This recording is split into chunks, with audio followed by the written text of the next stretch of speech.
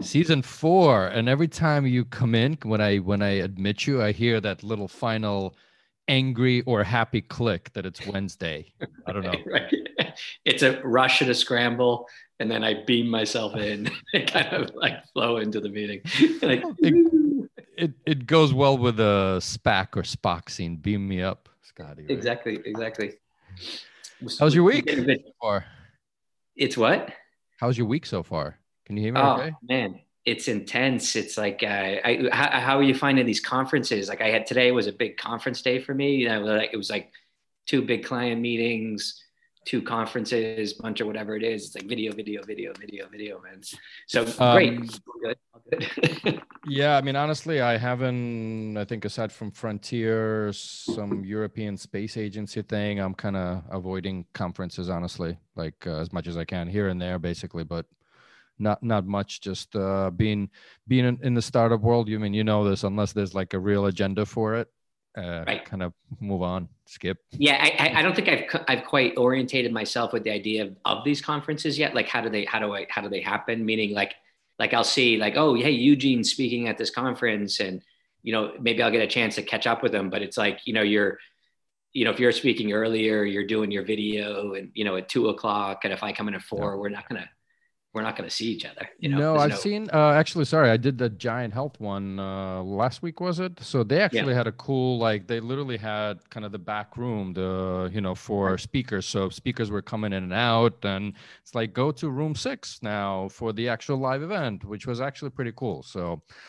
Was it good? Yeah. anywho, Yeah. um so we touched on a SPAC. So first of all, by the way, kudos. I mean, season 4, who would have thought we would make it this far? Honestly, I think we made it, man. We made it. We made it. A few days and yeah. drag myself in. Also, the Naeem posted like his top 10 podcasts, and I'm trying to remember. Right. I think Benjamin commented, "Well, you forgot about Shadow Digital Health." So we're Right. getting Right. noticed. We're hitting those strides on the Right. way. Yeah, we're fighting our way into the big boys club. Exactly, and looks like I like the scarf look. So It's a bit chilly. It's a bit chilly here. I've been freezing all day. I don't know what it is, the heat, because we keep the offices open for because of the situation. Sorry, the window's yeah, open, so the well, makes window's sense. flowing through.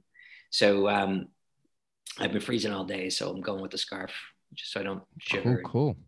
lose mental focus.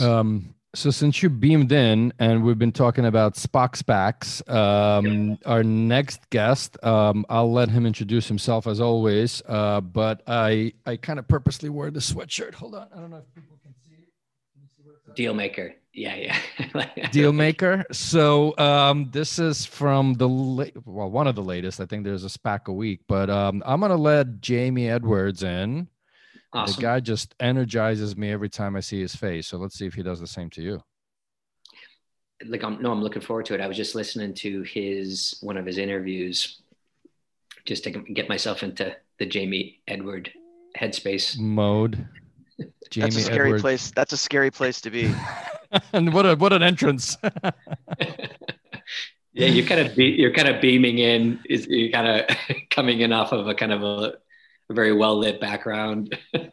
I'm And- going and- to get rid of this virtual background really quickly. Hold on. Let's get rid of it. Okay. Don't give up the. Okay. Whew, there was a P at the end. Good. Yeah, it's like, yeah, don't give a shit. Yeah, this is good. Yeah, exactly. So I don't first of give all- two. No. First of all, have you guys even ran across each other somewhere? San Francisco JPM. Like, Not do yet. the faces look familiar? No. Not yet. Yeah, well, I was just listening to your interview with Jess, and maybe something else with Startup Health. So we're definitely circulating in similar, kind of. Yeah, definitely been in the same place, just never bumped into each other. Yeah, yeah. No, but I'm looking forward to hearing about it. And sounds like you're up to loads of stuff. Yeah. It's been busy. It's been busy. Why don't I mean for Jim of course too, but who cares? It's more for the viewers and listeners. Because I personally am as Marty always says, I'm the lazy host personally. So well, why don't you introduce yourself? Because the way I introduced you before I kind of let you in is every time I see Jamie, it just puts like a smile on my face, just that energy, Oh, you know. So yeah, yeah. But give yourself some kudos here. Sure. So Jamie Edwards, CEO and co-founder of Cloudbreak Health. My background largely was I always knew I wanted to be an entrepreneur from college on. I took an entrepreneurship class in college, wrote a business plan, and I became hooked on this premise of entrepreneurship, which was being able to take some crazy idea in your head, make it real, and then make it matter to people. Right. And so going through that though, I realized, I was a history English guy growing up, not so math and sciencey.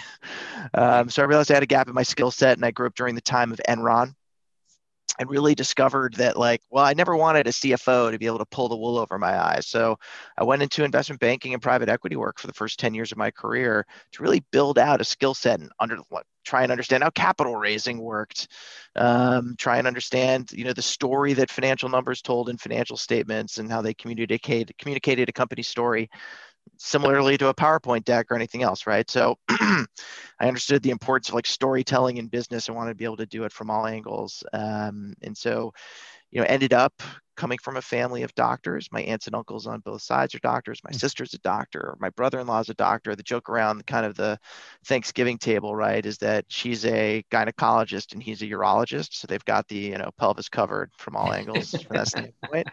But my favorite uncle, don't take offense, other uncles, was an ER doctor out in Los Angeles. Fuck the other uncles. Yeah. No, my other uncles are awesome. They're great. I love them. But the one who I spent the most time with, maybe that's a better way to describe him. Yeah. Maybe there's a better way to describe him. It's the guy, my uncle who I spent the most time with. Right. Was an ER doctor out in Los Angeles, and I started doing some consulting work for him. He's the reason why I ended up moving out to LA. I went to Cornell for undergrad. Everyone moved to New York City out of Cornell. I was like one of the only people to go to Los Angeles.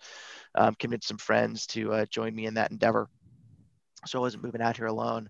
But he had built an emergency room group. He was an ER doctor, discovered he didn't want to work for other people, wanted to build his own group. And for 15 years, spent some time to build, out a group of 3 or 4 different ER contracts. And so we kind of made a deal where he would teach me healthcare and I would, teach him about business. So obviously really easy to impress your physician uncle with your knowledge of revenue and EBITDA and cash flow, because they don't, and Excel, uncle, this and is PowerPoint. This is how you do not Enron.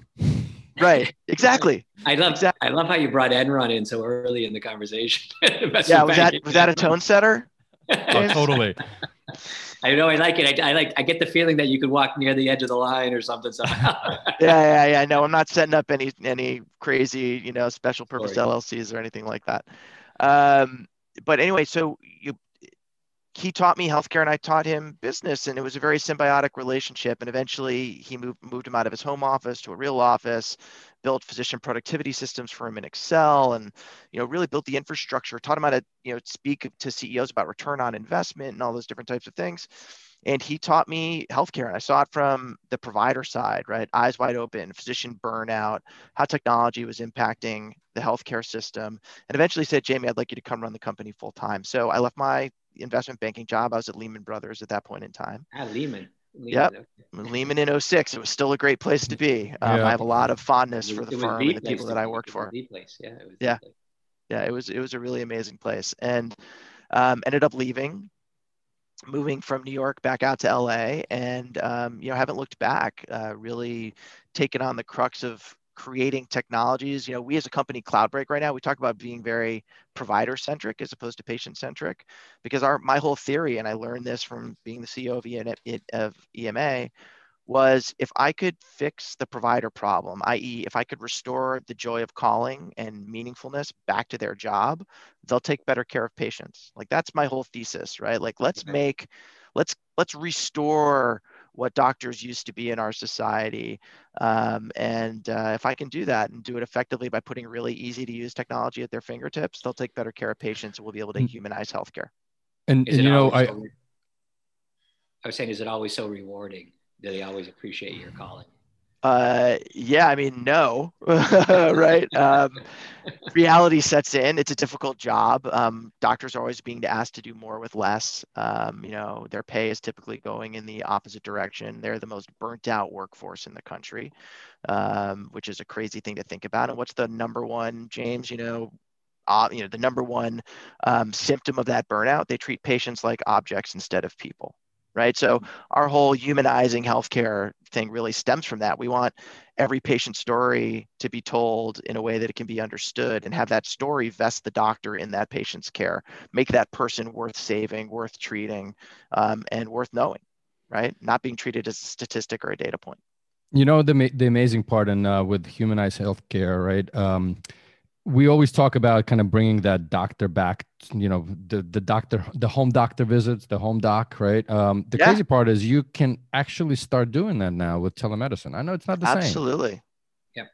But absolutely. Yeah. Look, it's about meeting patients where they are on their terms, any device, anywhere, for us, any language.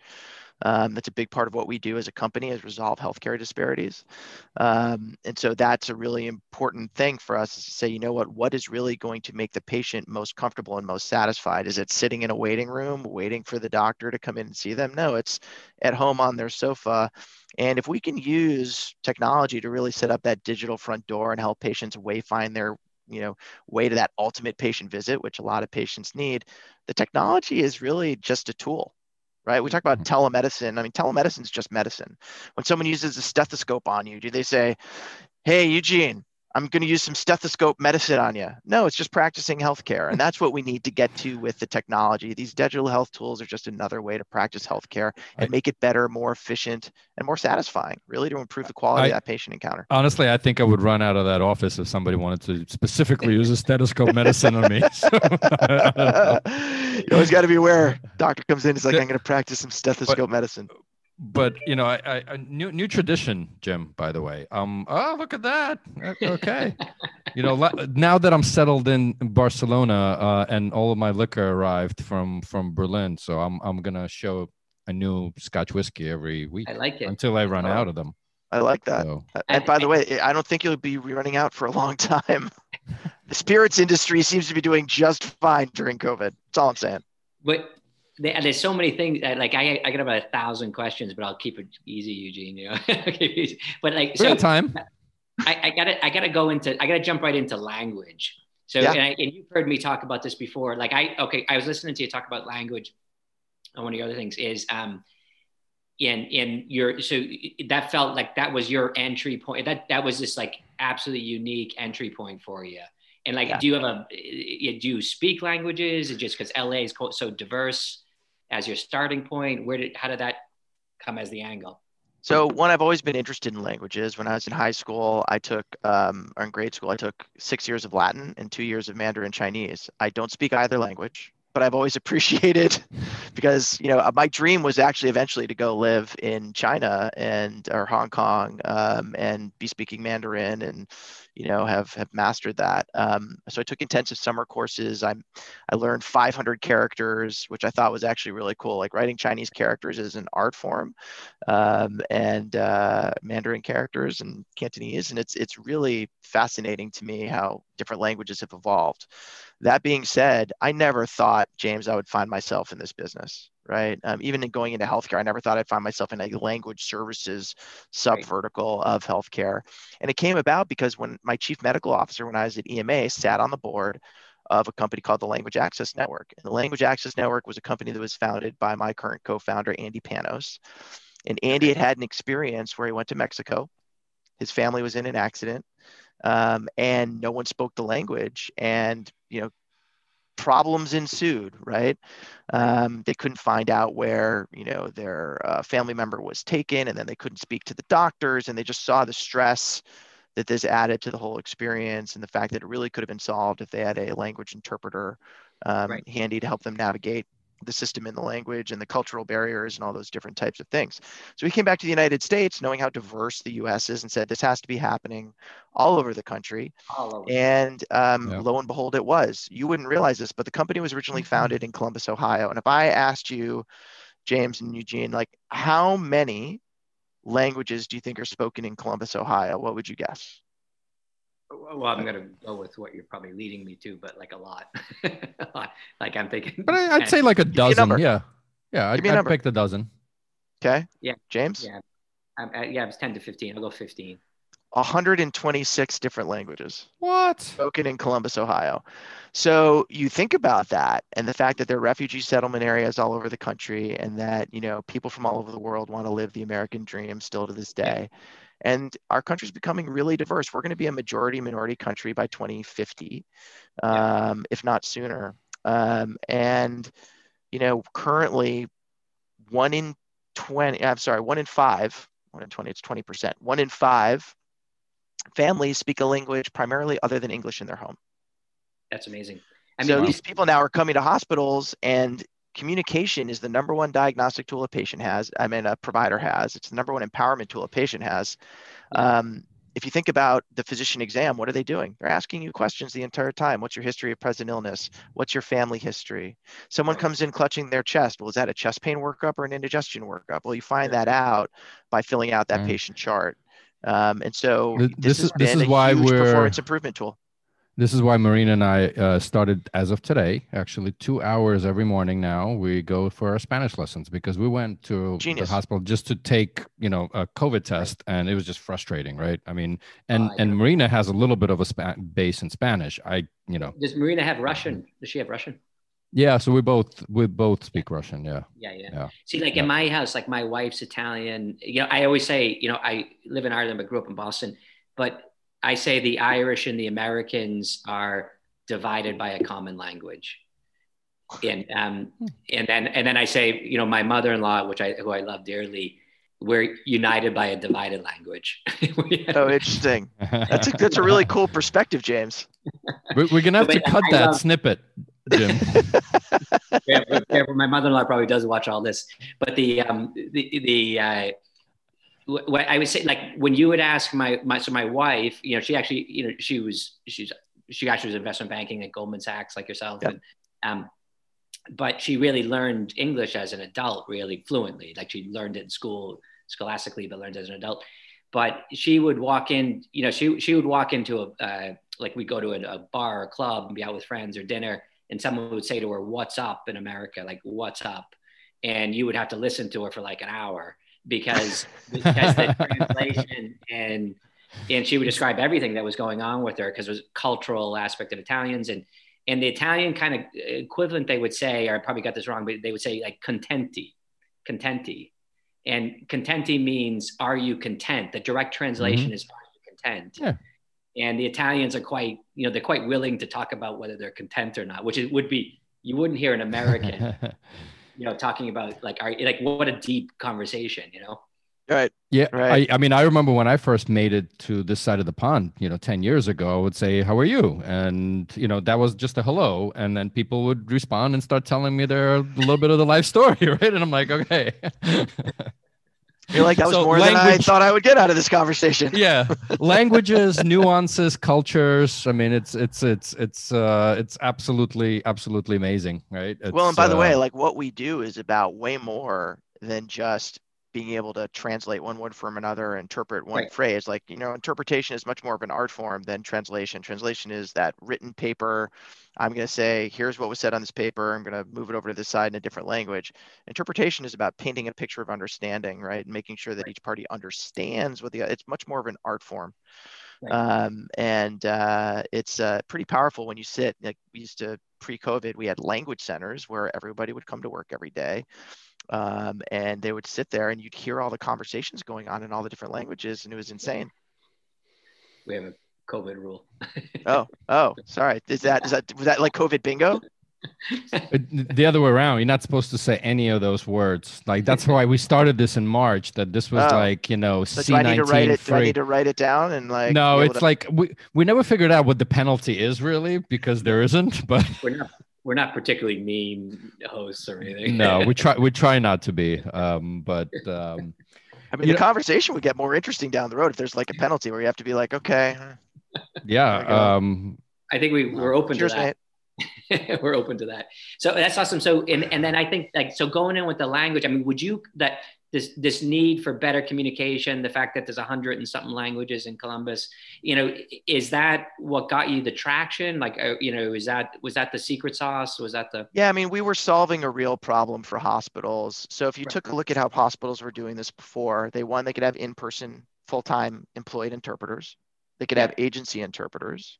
They Right. could do it over the phone.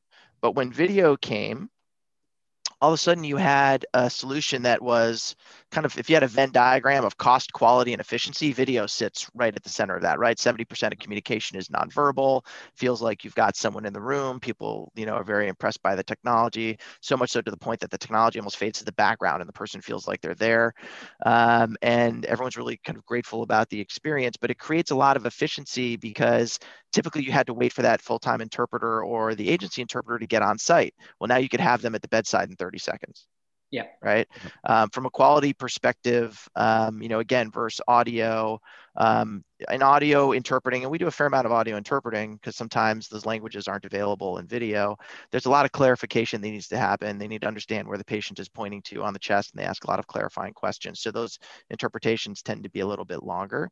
But what we have found with the interpretation market in healthcare is that each new modality that gets added expands the pie for everybody and increases access. Does it do a little bit of cannibalization of other modalities? Yes. But if you look at healthcare today, there's still full-time interpreters, there's still agency interpreters, and people are still using audio. So what ends up happening is almost like the pie gets bigger for everybody, and more people are now more compliant than they ever have been in the past versus using non-compliant methodologies. And what's so there's obviously efficiencies for the hospitals, but I would also assume that error reduction, right? Treatment error reduction. So that's probably a huge savings ultimately, and better outcomes for patients. Absolutely. Lower defensive medicine costs, better patient flow throughout the hospital. If you think about hospitals today, right, they're just like restaurants, except you can't have a bad meal. They're turning beds instead of turning tables. So what you end up seeing is, what tools can you put at the bedside that enable them to discharge the patient more quickly, that enable them to speed care to the patient when they're initially being admitted and going through registration and then in the back, that allows them to get testing more quickly. Like, all those patient flow issues really make a big difference. If I can go to a hospital and say, you know what, you can see 100 patients more now in your emergency department this month because you're using this solution, and now you're able to discharge patients more quickly and more accurately diagnose them and reduce your defensive medicine costs. And by the way, create a more satisfying experience so that your HCAP scores are better. Like, you can see how communication can help drive what is a better, more well-running, higher quality experience that actually is way more cost effective. So what happens upon the discharge of that patient? Because obviously, God forbid, if you brought in and there's, you're diagnosed with something, and upon the discharge, I mean, the biggest loss is in educational take home, right? Knowledge. So I'm curious if you guys are playing in that space. To be honest, I don't know your full model, so this is great. Yeah, so we're just starting to play in that space. Candidly, a lot of what we did before was simply hospital-based or clinic-based, ambulatory, inpatient. Like, that was really the space where we played. And we have now 14,000 video endpoints at over 1,800 hospitals across the country, doing over last month we did 120,000 plus encounters. So it gives you an idea of the size and scale and scope of the system. And in hospital, we're not only now bringing language interpreters to the point of care. Many hospitals realized that what they had really invested in with us as a partnership was a telemedicine platform, and we had already done the hard part. And what most people don't realize is this teleinterpretation solution is the only telemedicine solution that's throughout the entire hospital. Right. Telestroke, typically just in the ER. Telepsychiatry in the ER, a little bit of inpatient. Tele-ICU, just in the ICU. Right? But these LEP and DEF patients are everywhere throughout the hospital, and so they have to have our devices everywhere as a result. And that installed base is a telemedicine platform that's ready, willing, and able to be used for other purposes. So I think it's genius. Yeah, and congrats. Because I was thinking about that and just in only being exposed to your model for a little bit, but I always I've said on this podcast before, I talk about the MacGuffin, right? The MacGuffin. Every great entrepreneurial story needs a MacGuffin, which is the actor in the Alfred Hitchcock novel that everyone thinks has committed the murder.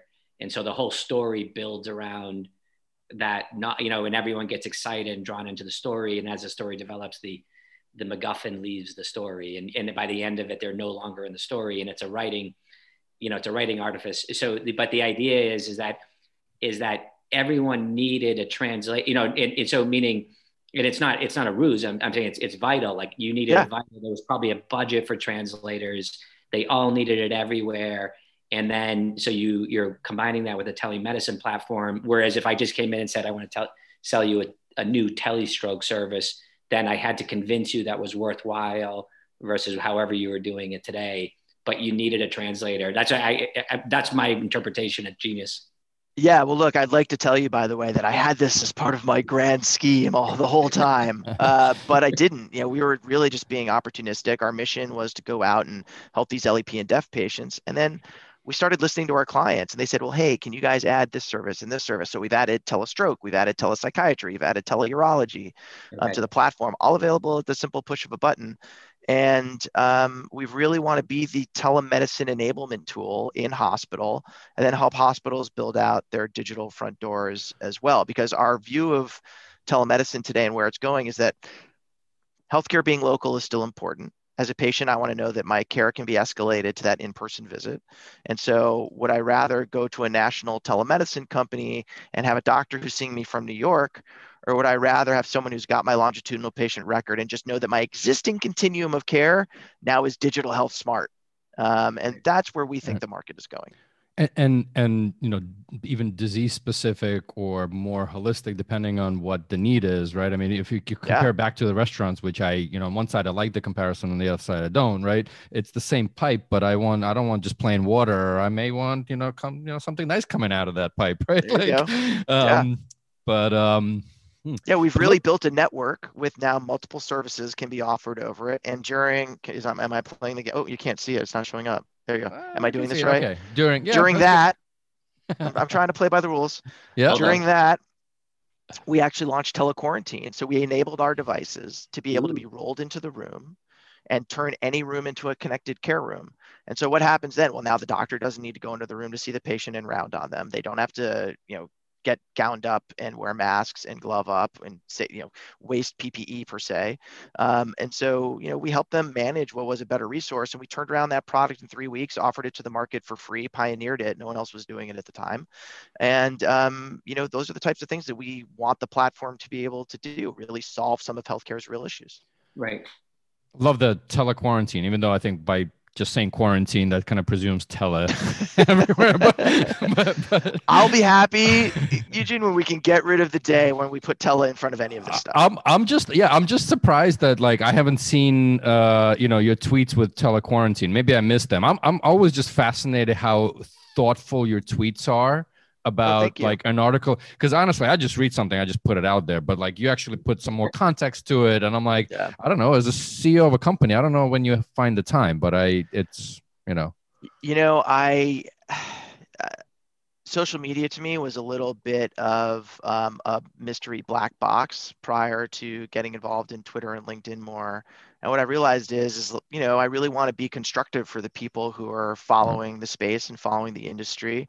And I look at people like, Rasu, and even getting involved in the Pink Sock stuff with Nick. Yeah. And I've seen the power of how the social media can then translate into what is real life value. And so I wanted to be able to do the same. And so I try and be very thoughtful with what I post and try and add not just the article, but an insight that goes along with it and help people really focus in on what I think the crux of the message is. In Twitter, it's difficult because you've got just a few characters in which to make that case, but it's been super productive. And it also shows that you're actually reading it and not spreading, hashtag fake news, right? So right, exactly. Are you, Jamie? Are you like a West Coast guy or an East Coast guy? I grew up in Buffalo, New York, so I've got my Monday night Buffalo Bills victory still on my chest. You got your venture capital vest. right. This is my jacket. No, I wear a sweatshirt just for you. I showed it to Jim earlier when we started recording, but. Oh yeah, well hold on. Oh, look at that. The what does it maker. say in the little swale thing at the bottom? Oh, I don't know, but I just saw the deal maker. But I'll take it off later and read it for you. But the deal maker was the point. We brought on a deal maker. I like that. Yeah. Speaking of deals. Oh wait, no, sorry. We were going somewhere else with this. No, just the he's vest. A Buffalo guy. He's in California. Okay. Yeah, I'm a Buffalo guy. I love Buffalo, New York. It was a great place to grow up. Very normal place. No one gave a crap about what type of car you drove. It was about the Bills and chicken wings and pizza. And so, core part of my diet. I still get my buffalo wings sent to me from Buffalo and bake them in the oven. It's It's the it was a great only place to be, thing that but I I miss. love living in Los Angeles. Is the wings? I miss That in is Europe. nice. I miss good like U.S. buffalo wings. I Geez, we got good wings here in Dublin, man. All right. I don't know if it's Yeah. I'll swing right over. So I by the way, I I don't know if you guys have done this during, the mystery name we're not allowed to mention, but have you guys found Goldbelly? No, oh, what's that? Oh my God, it's a food website, Yeah. and I'm addicted to it now. I get my bagels sent to me from Montreal because Montreal has the best bagels in the world from a place called St. Viator Bakery. So I have those shipped in now. And then I get my buffalo wings sent to me directly from Buffalo. You can order basically any local hometown favorite type of food. I think Marina You was can telling me order on about this this. site. It is phenomenal. So you could probably get wings sent to you. I mean, by the time they It's great. get here, No, anyway, I'll figure. I'll Gold Like Belly. I'll it might check it be out. expensive shipping, but it might be worth it. it's like a Yeah. it's like a food bank for the rich. Well, I guess that's one way to look at it. It's not inexpensive. I will grant you that. All right, back. Jesus. Let's jump back. I'm like eager to jump into this SPAC. All right, because Yes. it's interesting. You've been Yes. saying, we want to be, right. I guess kind of rewind back because I remember just saw you in January JPM. We had, there was, as every entrepreneur, we all have like our ups and downs and sideways or whatever. Yeah. To the extent you can, talk to us, man. Like, how did this come about? Like, all of a sudden there's like 5 or 6 companies being rolled up. Like, I don't know, just and it's what UpHealth, right? UpHealth is UpHealth. the Yes. the parent umbrella. You don't have to give up the shit or the ship. The Give ship. up the. Oh, it's the ship with a P. Yeah. I should tape up the that part of it or something. Make it more interesting for people. Look, the UpHealth deal. We've actually been talking to the founder of UpHealth, this guy Chiranjeev Kathuria, for a year and a half, and he had a bold idea and vision for what he wanted to do, which was create a digital health super company. And so he started pulling different companies together, and we said, look, why don't you come talk to us when this is more well formed from that perspective. Meanwhile, we have other alternatives that we're running down, and we had a business to run, and our business, look, I would like to tell you entrepreneurship is Spoken like like a an straight, investment banker, by the right. way. It's like a Well, straight you hockey gotta- stick, right? It's like, oh yeah, the business just continue, but that's not the case all the time. And we as a company have been through a cycle or two in our history. And Yeah. so we were really focused on making the next 2 or 3 years, kind of back from November 19 on, really good. And in November 19, we launched our new Marty Next platform, and our growth really started to pick up, and we were really excited about its traction in market. And then that Yeah. hit, right? And when that hit, because we do so much hospital-based telemedicine, our numbers went down. Yeah. And we were like, okay, what are we going to do? So it accelerated our product roadmap. We ended up launching telequarantine. We ended up launching a virtual visit platform so that our hospitals now could use, have one platform to manage not only in hospital, but out of hospital telemedicine. And we started, obviously, digital health companies became even more in vogue than they were before. Yeah. And so we started to really evaluate opportunities. We had a ton of incoming calls saying, hey, what are you guys thinking about the next chapter? And then Chiranjeev called us back and said, guys, I want to let you know I've done it. Like we've got this locked up. We have a special purpose acquisition company ready to go who's interested in the deal. He's like, this is happening. And so we sat there as a board and we said, you know what? There's still some risk associated with any type of transaction like this, but we should move forward. We believe in the vision. And what got us really excited was speaking with the other companies and realizing that every company in this alliance and in this combination is purely complementary of the others. There's literally no client overlap. And there's a huge opportunity to cross-sell different services. And I really liked and thought I could learn from the other entrepreneurs who are really smart in their various sectors and in their space. And we saw our anchor of 1,800 hospitals in the United States and being able to offer more and more services to them and become more of a one-stop shop as a huge opportunity. So, our board said, yeah, let's do this. And we gave it, its due consideration and made sure we were satisfying all appropriate fiduciary duties. But at the end of the day, everyone was just super excited about the opportunity to build something great. And, what's great about this deal is on day one, It's north of 100 million of revenue. It's Yep. profitable, and it's global. There's operations not just in the United States, but in India and the UK and in Africa. And the mission of each one of these businesses really combines to become what is the digital health infrastructure globally to help solve healthcare disparities and make the healthcare system a better place to be.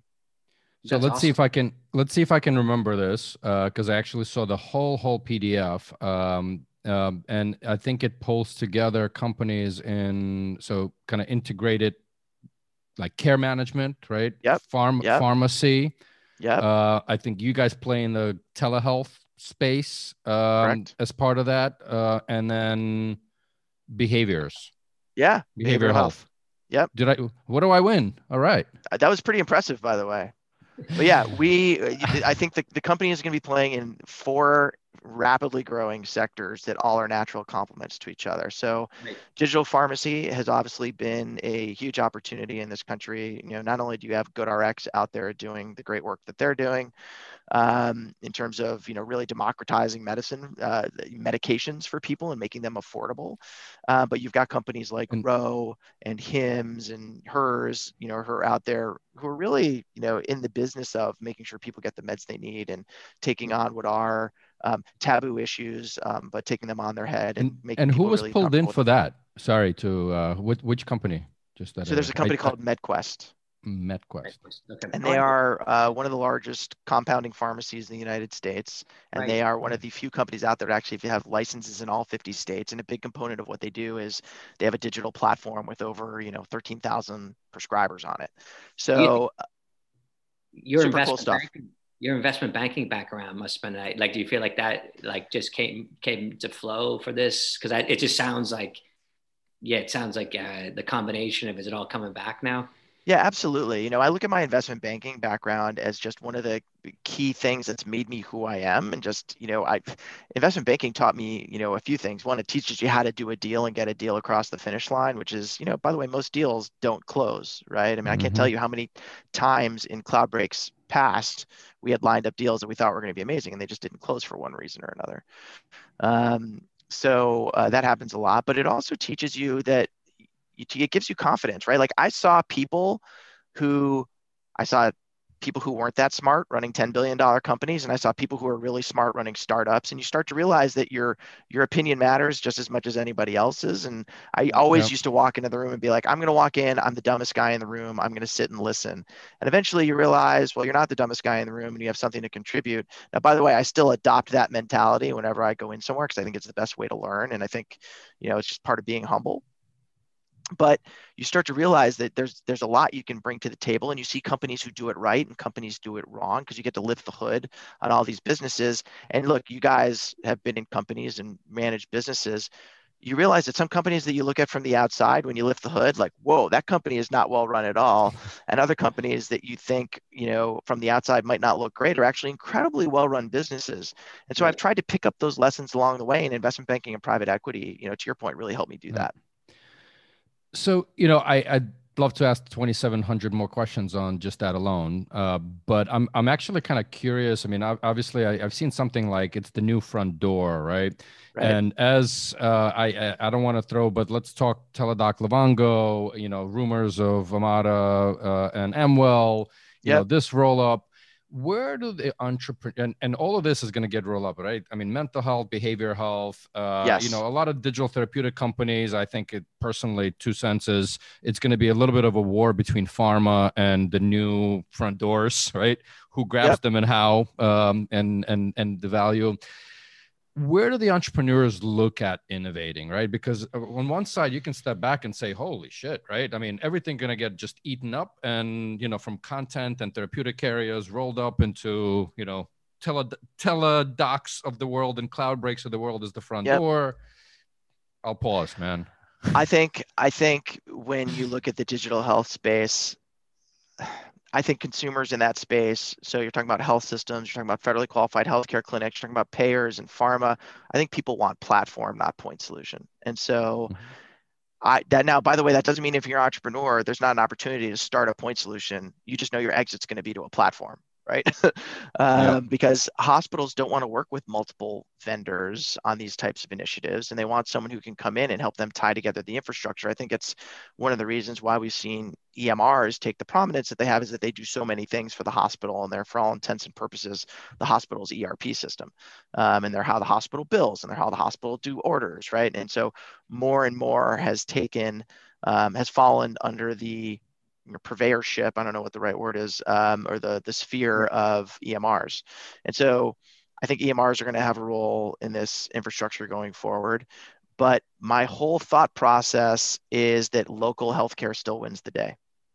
And so I think servicing all these local healthcare systems for us is where we've wanted to play, because as a patient, I want to know that I can be in a patient in an encounter on telemedicine and have that doctor say, you know what, I'm really concerned about that cut. We'd like to see you right away. Can you go to the ER and we'll fast track you to the back? Right. That to me is how healthcare should work. It should be a coordinated system, a continuum of care, all interlocked, interwoven, that gets the patient the care they need, when they need it, how they need it, and again, I'll throw it in the language that they speak. So prediction for us, Jamie, like Epic, Amazon, I don't know, Google, throw someone else in there, throw Livongo in there. Like, it's just like, you get all these UpHealth, right? Yeah, UpHealth. You get all these monsters now, meaning not in a bad way, but like in a good way, meaning consolidating, trying to provide value. Like, a lot to shake out, man. Like, there's a lot to shake out. Like, does Epic, like you said, these gatekeepers, like that's always been the challenge in healthcare, right? The gatekeepers, do they try to do what you guys are doing in a different way? And they probably are in some aspects, or I don't need to go into detail, but what's your take on, are we looking at 25 platforms in the next 5 years, or is it? No, I think there's going to be rampant consolidation still, because I think scale matters in healthcare. And it's hard to be a smaller healthcare company out there and fight the battles that a lot of the smaller companies have to fight. And from a sales cycle standpoint, from a sales and marketing standpoint, just all those different types of things. So again, I think platform wins the day there. Will the tech giants, Google, Microsoft, Amazon, have a footprint in healthcare? Absolutely. They absolutely will. Like, it's impossible that they won't. You've got Amazon owning PillPack, now coming hard into pharmacy, natural extension of what they do as a retail business. I think that's something that Amazon has always been a genius about. And by the way, we at Cloudbreak have tried to rip a page out of Amazon's playbook from that perspective. So if I look at Amazon, like, we look at it as, hey, they were a company who initially started off selling books, realized they were really good at e-commerce, and then opened up a marketplace to sell other things, and have grown from there with logical evolutions each step of the way. Pharmacy for them is not a stretch. It's a logical evolution of the platform they already have. So we at Cloudbreak were like, well, we started off at language services. We have this digital infrastructure out there. What's the next logical evolution? What's to add use cases to the platform, right? I take a look at, that being said, a lot of Silicon Valley companies haven't been very successful in healthcare. Right. And so why is that? I hate saying that healthcare is a special industry and a special place to be, but at the end of the day, it is. And healthcare change. The great companies in healthcare have usually come because someone's worked in healthcare, realized there's a problem, knew enough on how to navigate the system and to get clinical involved, and not build a technology for technology's sake, but to build a solution that the system actually needs.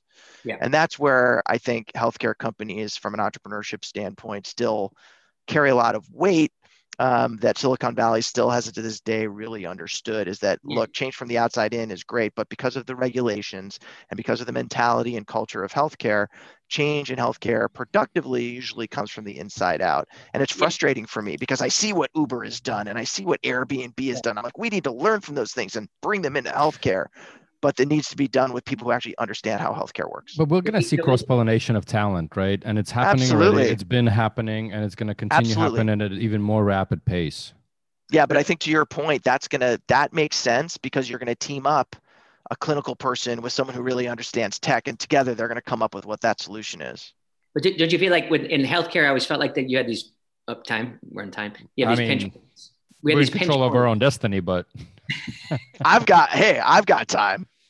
You know, Jamie wants to make this the longest episode of all the seasons. So we could make this very meta. It could be like 8 hours long. Think of the potential, boys. Come on. What I was saying is this whole like Eugene and I sitting in Europe, right? Like, so if you walk through these different healthcare systems, like I have to do with my company because we operate in lots of different countries with HealthBeacon, but they're so different. The Belgian providers, the Dutch providers, the Irish providers, the UK providers, and in these markets, there's undoubtedly pinch points in the market where someone's controlling access to the patient, access to recommendation, access to distribution, access to a regulatory pathway, access to reimbursement. And so like in the States, it's like, you've got 3 or 4 insurance companies, specialty providers that controlling these access. And like that fundamentally blocks collaboration, right? Like, because Correct. It's like, you can't let, I just want to drink more. Yeah. So one, I totally agree with you. And there's a few things. There's a lot of nuggets in what you just said. One, in Europe, all these countries, which are all right next to each other, right, are all very different cultures, separated by valleys. Grew up with a different tribal kind of mindset. But I think the thing that's really impressive about Europeans is you guys all speak multiple languages. So you find a way to bridge the gap amongst that. And I think healthcare is no different, right? Like we need people who speak multiple healthcare languages to be able to tie all these things together. And in the United States, like we have a fundamental problem with our system. Look at Kaiser and the VA. They're doing over 50% of their visits over telemedicine because they're an integrated platform that controls the experience for the patient from end to end. And the patient can pull on what they need when they need it. Wellness, diet, whatever, like those systems provide all of that, and therefore they're able to be really efficient. We haven't been able to translate that yet to broader community healthcare because of the competitive environment, James, I think to your point, right? So I don't understand why the US government, this is my bold idea for the day. Are you guys ready for it? We're ready. Why doesn't the US government just go out and acquire on fair market value terms, Humana, Aetna, and a bunch of these insurance companies, and then tie them together into one insurer that can really be what I would call, I think a 2-tier health system in the United States would be perfectly fine as long as that base tier of care is okay. But if you want Medicare for all, that's the way you accomplish it, right? Or look at the Dutch system. I always look at the Dutch system also, which actually the Obamacare was sort of tried to be modeled after that, right? It's actually a highly privatized marketplace. Yeah. In the Netherlands. I always think these notions, like I tell people, like when they talk about, you go to the UK and everyone goes NHS, right? And you see massive, and everyone's like, it's government and everything has to hook into the NHS, but massive private sector, private and massive providers, but they know the rules of the game or they have to figure out the rules of the game in terms of how there's caps on it. It could create so much efficiency. Yeah. I mean, I think it's those models work well. It's why the United States is ranked, lower than some third world countries in WHO rankings, right? We have a huge opportunity here to make things better.